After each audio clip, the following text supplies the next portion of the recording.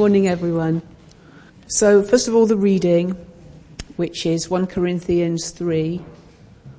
And in this particular letter, the context is that Paul is sort of telling people off, really, for being a bit immature.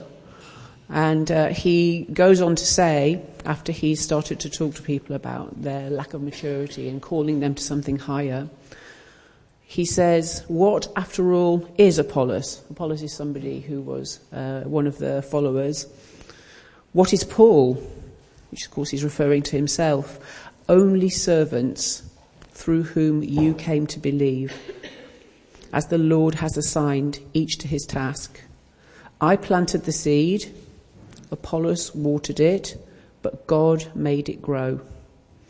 So neither he who plants nor he who waters is anything, but only God who makes things grow.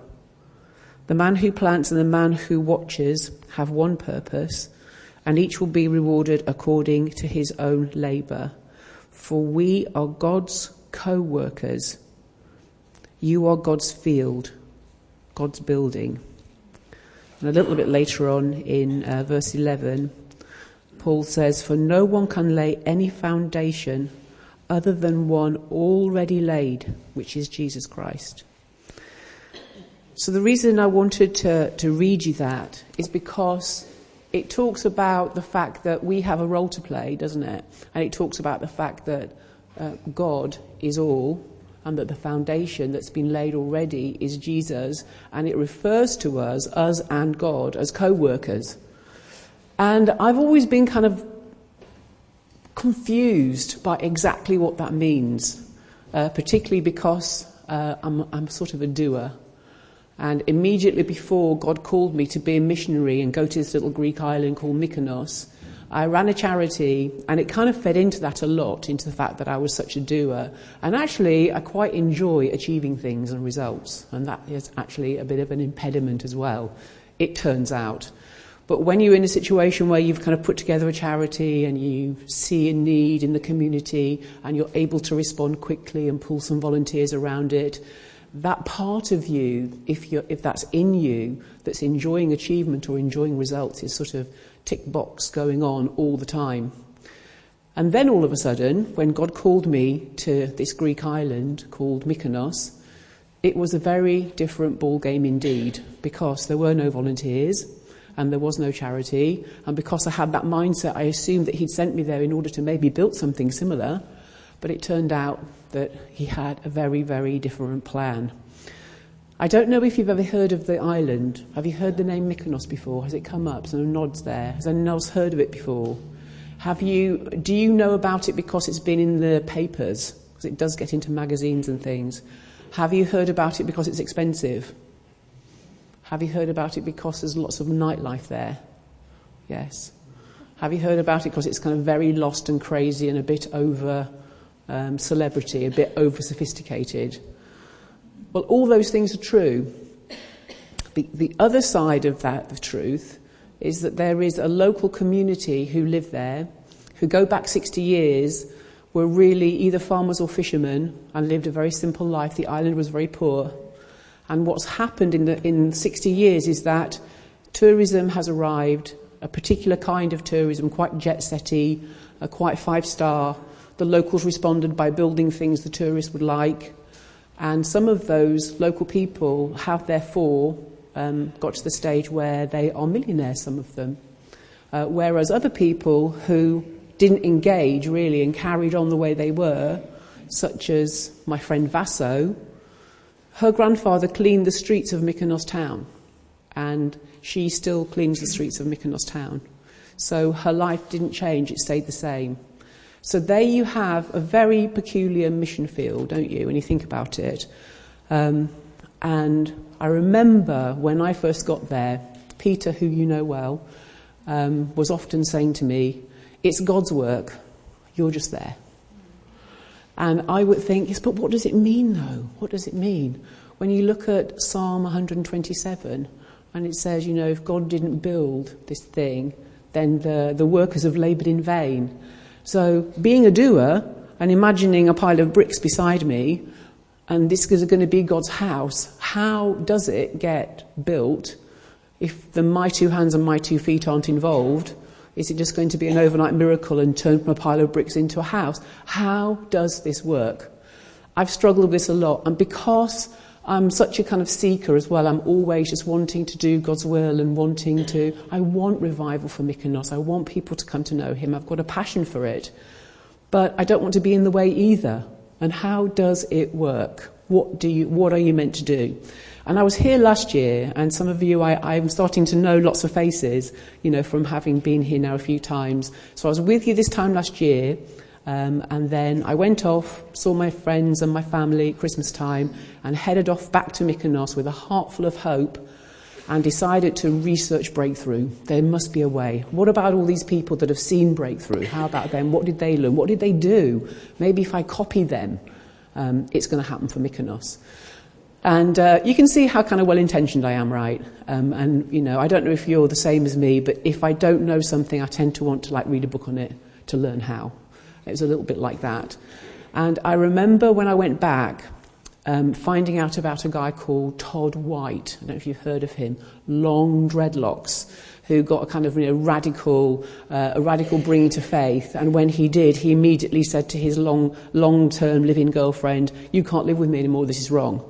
We have to get married instead." And they did. And so it began. And when he first came to faith, he decided that he was going to pray for 10 people a day. And I don't mean by that he was going to kind of sit in a chair and sort of do it quietly. Nothing wrong with that at all. He meant go out and find 10 people and lay his hands on them and pray for them. And I thought, okay, that's obviously a good thing to do. I'm going to do that. And because it's winter, because there's nobody here, as I was explaining to you, when the tourists have gone, all the people that come for the 5-star hotels and so on, what's left behind is quite a threadbare community these days in the town. Often elderly, very, very elderly, some Albanian families, but the whole town is very quiet. And I thought, okay, it's winter time, I'm probably not going to bump into 10 people a day, I'm going to do 5 a day. So off I go, and I'm feeling really good because, results lady. So, once I got my 5 in the box, I'm ticking in my head, thinking, I've done 5. And one of the days, let's say I'm on day 4 of doing this, was a lady called Vasiliki. And I found her with her dog, who gets on very well with my little dog. And she's always running away. I noticed that about her. Very lovely lady, and very kindly, and looked really kind of smart and a thinker. But within a few minutes of any conversation I ever had with her, she was always running away. She was always saying, I'm just so busy, I've got lots to do. And you felt that she was kind of avoiding opening up, really. But every time I saw her, I would try and have a little chat with her. And that particular day, because I'm on my 5 a day, I said to her, could I please pray for you? So I laid my hands on her and I prayed for her, and she began to cry. And as we said goodbye to each other, because she said, I've got to go, I've got so much to do, the way that she does, I carried on. And I was feeling quite kind of like a little spring lamb, very happy, doing my 5 a day. And I stood on a wall that was only about so high, really. And as I sprang off it, as though I was 23 years old and not 58 years old, I went flat on the floor. And my ankle my weak ankle turned inwards, and as I tried to right myself, the whole thing turned the other way. I landed into a car, I banged my head, I'm lying on the floor. And there's nobody there. People haven't come back from Christmas. I was lying there weeping for about 20 minutes. And when I finally decided I needed to get myself up and get back to my house, otherwise it would only feel more painful, I did. And that was the end of my 5 a day, because I couldn't move anymore. The clinic told me I had a fracture and I couldn't put any weight on it, and I would, even in my little house in the little town of Mykonos, I'm just sort of trying to pootle around as little as possible. And suddenly I'm taken out of action completely. And I'm thinking, okay, is this the enemy that stopped me doing my 5 a day? Has God got a plan in it? Was I sort of heading in the wrong direction? And God used that time in so many ways in terms of the people who came to me and the conversations I was able to have. But it also spurred on my research thing. There I was in my house with nothing but my books and TV, thinking, okay, I've got to find out how does breakthrough come? How do I bring breakthrough to this place? And these are the things I wanted to share with you, just in case it's helpful to somebody, right? because we are promised here that if we seek, we will find. And I was certainly seeking away like mad. And one of the things I came upon, which I thought was just wonderful, if you know anyone in your life who is, seeking after God's kingdom and is really enthusiastic, and they have a DVD player, there's a wonderful Christian movie called Christ in You. So Christ in You. And it's full of stories of people all over the world who are out in the streets praying, who have seen incredible healings as they do that, and so on. And the person who decided to make this film got a crowdfunding project. Then he narrates the whole thing, and he sounds pretty shy and quite an introvert. And he's saying, I just wanted to go, a little bit like me really, in research mode, trying to find out what brings God kingdom. How do I do this? What do I need to do? And off he went around the world. If he heard about somebody who had an amazing street ministry, he would go to that place and seek them out and hang out with them and learn what they did and why they did it. And in the middle of that movie, there was one particular guy who was talking about his trajectory, how he started off wanting to honour God and what happened to him along the journey. And this morning, I actually got the movie out onto my phone and scrolled to his bit, and I copied out the thing he said because it really stood out to me when he said it. And this is what it is. Just need to find it in my notes. So this is what he said. This is a guy who lives in Switzerland but speaks very good English. And he said, I prayed for the sick for a few years. Can you imagine? I prayed for the sick for a few years and not a single person was healed. For a few years. Can you imagine?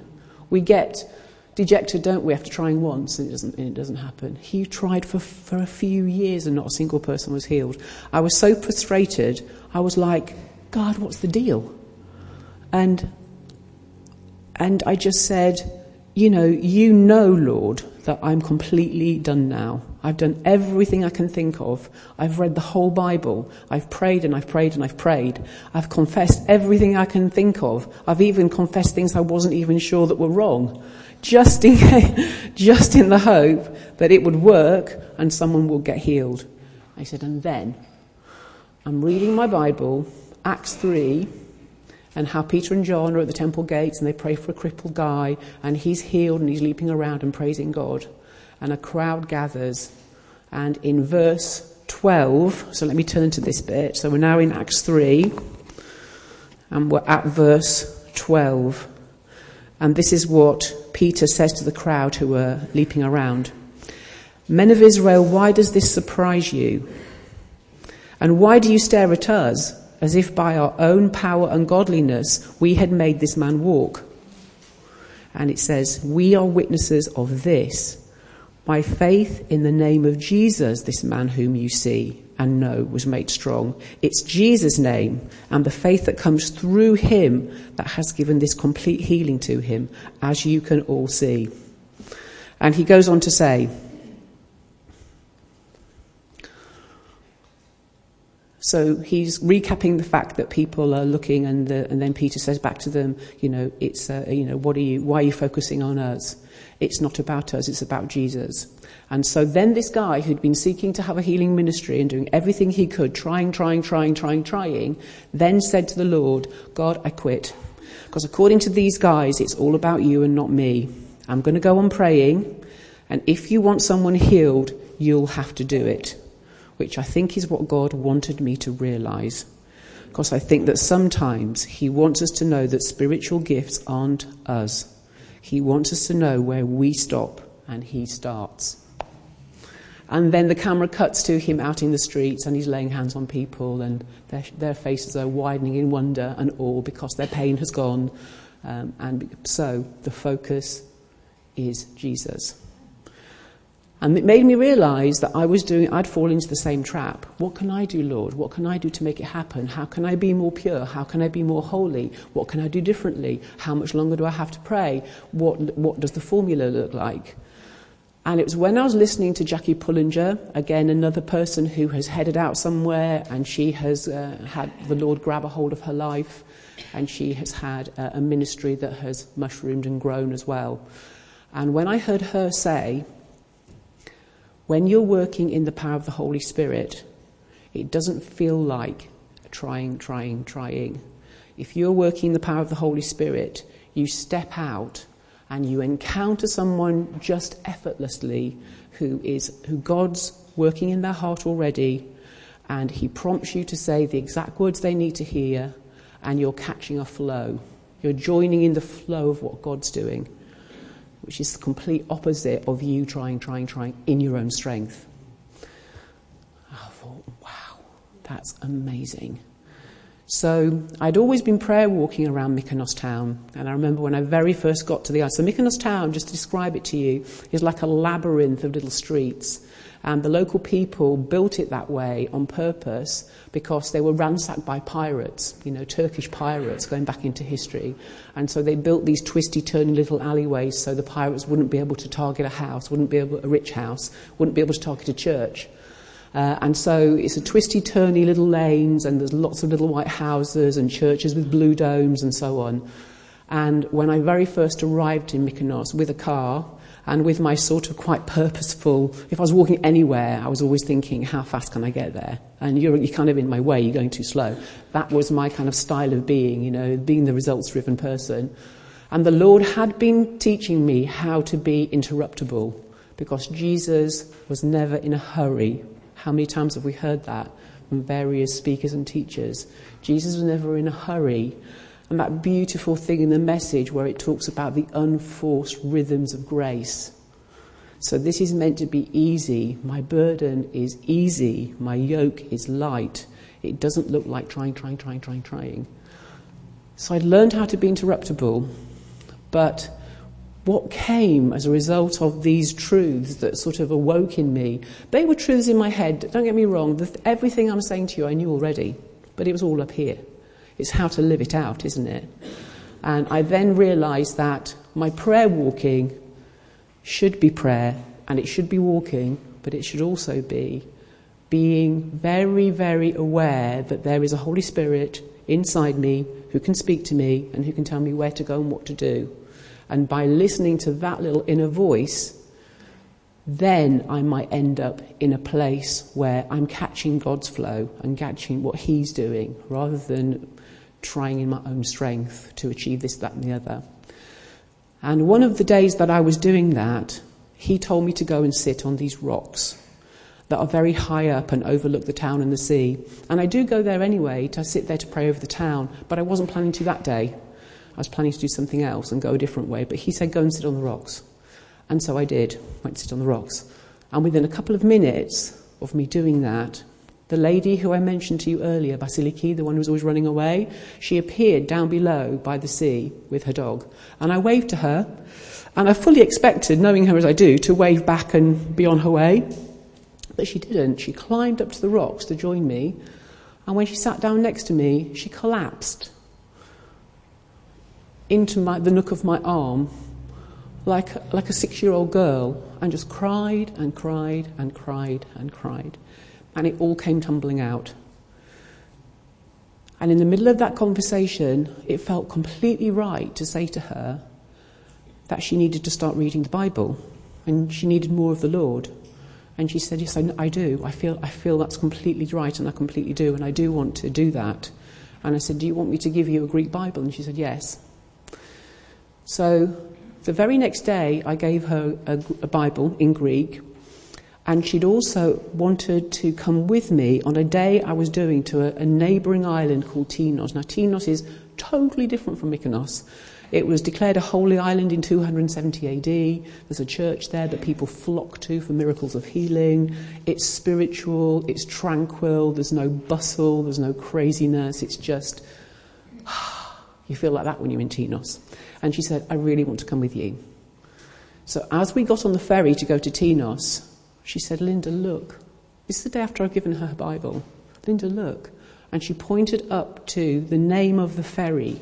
And the ferry's name was Theologos. And that means the word of God in Greek.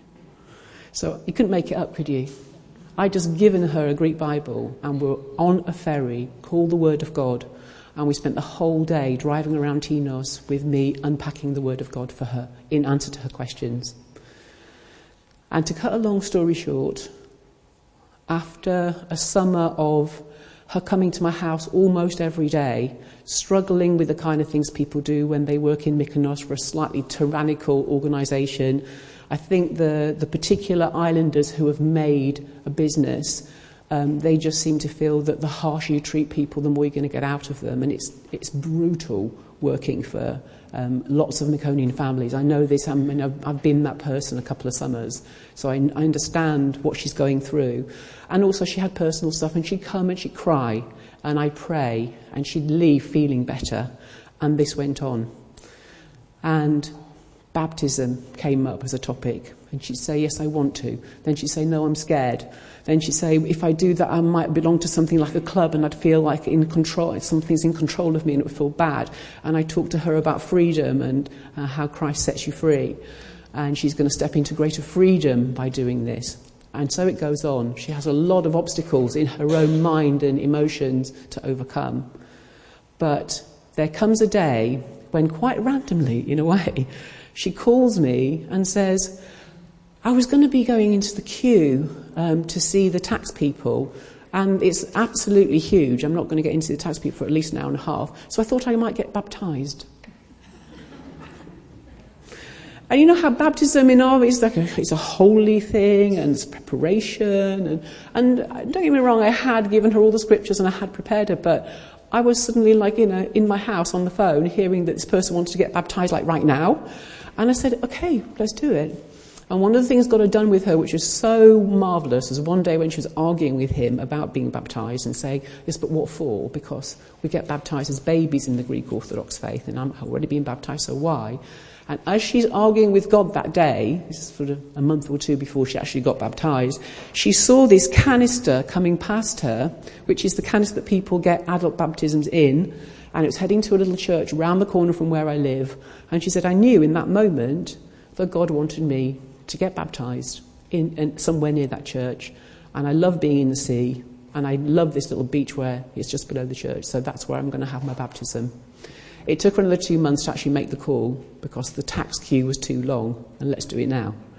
But when we went down to the beach and I baptised her, she came up out of the water and she was leaping, and she went onto the beach pirouetting and crying out, the Holy Spirit is here. And she explained to me that she felt a power and a joy and a lightness that it was really hard to put into words, but she knew something was different. And ever since then, every Sunday, I bit my tongue. I know that she hates to feel controlled, so I didn't want to be pushing her in any way. I'd stopped doing that months earlier.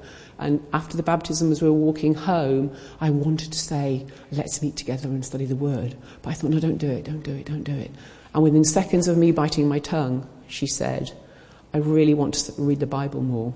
And also, how do you pray? And we agreed that every Sunday she'd come to my house and we'd study the Word together and we'd pray.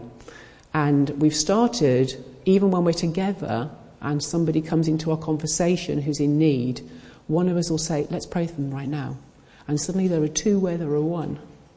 And don't get me wrong, I have had Bible study groups before. I've had people sitting in a circle studying the Bible. But those people were there largely because of their fondness for me, or they had experienced healing and wanted more. That was really what it was about. And it didn't last because it was too much about my personality and their feeling about me and too much about other agendas. Whereas when I altered the way I was doing what I was doing and allowed the Lord to speak to me and guide me and point me in the right direction, I caught his flow. He was working in her heart already. She was ready. We ended up getting on a boat called the Theologos. I couldn't have coordinated that. I could have done maybe, but it would take a lot of work. And also it would have depended on her wanting to go and being ready to go and so on. So there is an immense difference between the one thing and the other. And the final thing I wanted to share with you, because she asked me, how do you pray?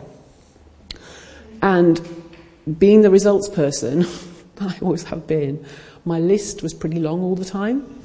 You know, asking for, and we're asked to ask. I'm not knocking what I was doing, and also even if me leaping around praying for all those people, my 5-a-day thing, even if that was misguided, look what the Lord did with it. One of the people I prayed with that day before I did my ankle in was Vasily Key.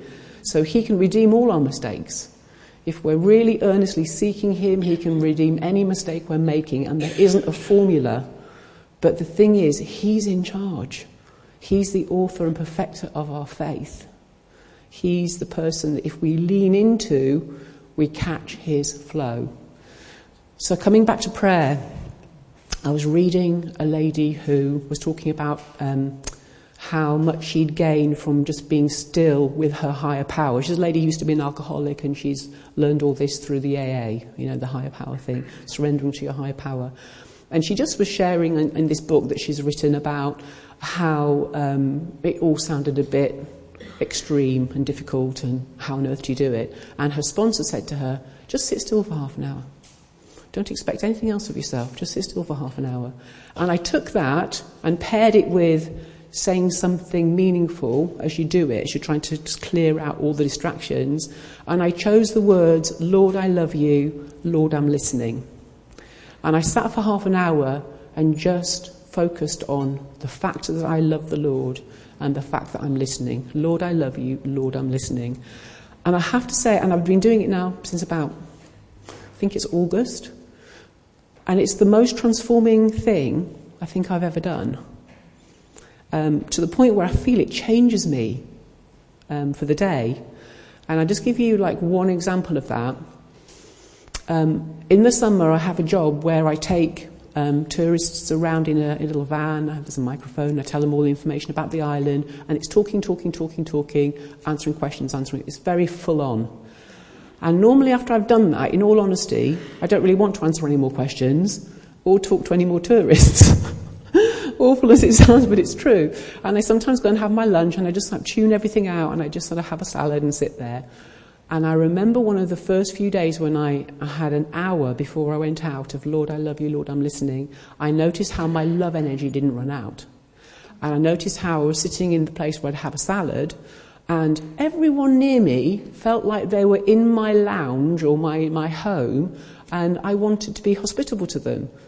And I was saying, hey, do you want any help with the menu? Because I come here a lot and I know everything that's lovely. And they're saying, oh, yes, that'd be great. And they were all off a cruise ship. And the woman I sat next to didn't really want to talk to me too much. She's much more interested in talking to the ladies off her cruise ship because they were going to get back on board and be pals, So it wasn't as though we had an instant connection or bond. It wasn't like that. But I noticed myself being way more hospitable than I normally would be at that time of day. Wanting to, and I was sharing that my food arrived, and I was saying, do you want to try some of this? This is really good. Giving my food away. And by the end of it, the slightly frosty lady who didn't really want to talk to me at the beginning at all, she said, I want to buy your lunch for you. I said, oh no, you don't need to do that. She said, yes, I do. You've been absolutely wonderful. And did we talk about God? Only to the extent that I told them why I was here and that God sent me and what I was trying to do and so on. It wasn't anything major evangelically, but it was a change in me. There was more love. My love energy lasted way longer. And that's something that I've learned that anyone can take away and do, right? Just to sit before the Lord and say whatever is going to help you focus on him. So I think that's probably long enough. So, bless you this Christmas time. Bless you as you seek to serve him in your own lives. Don't go and have a coffee afterwards and forget anything that felt like, ooh, something's happening to me as I'm hearing this.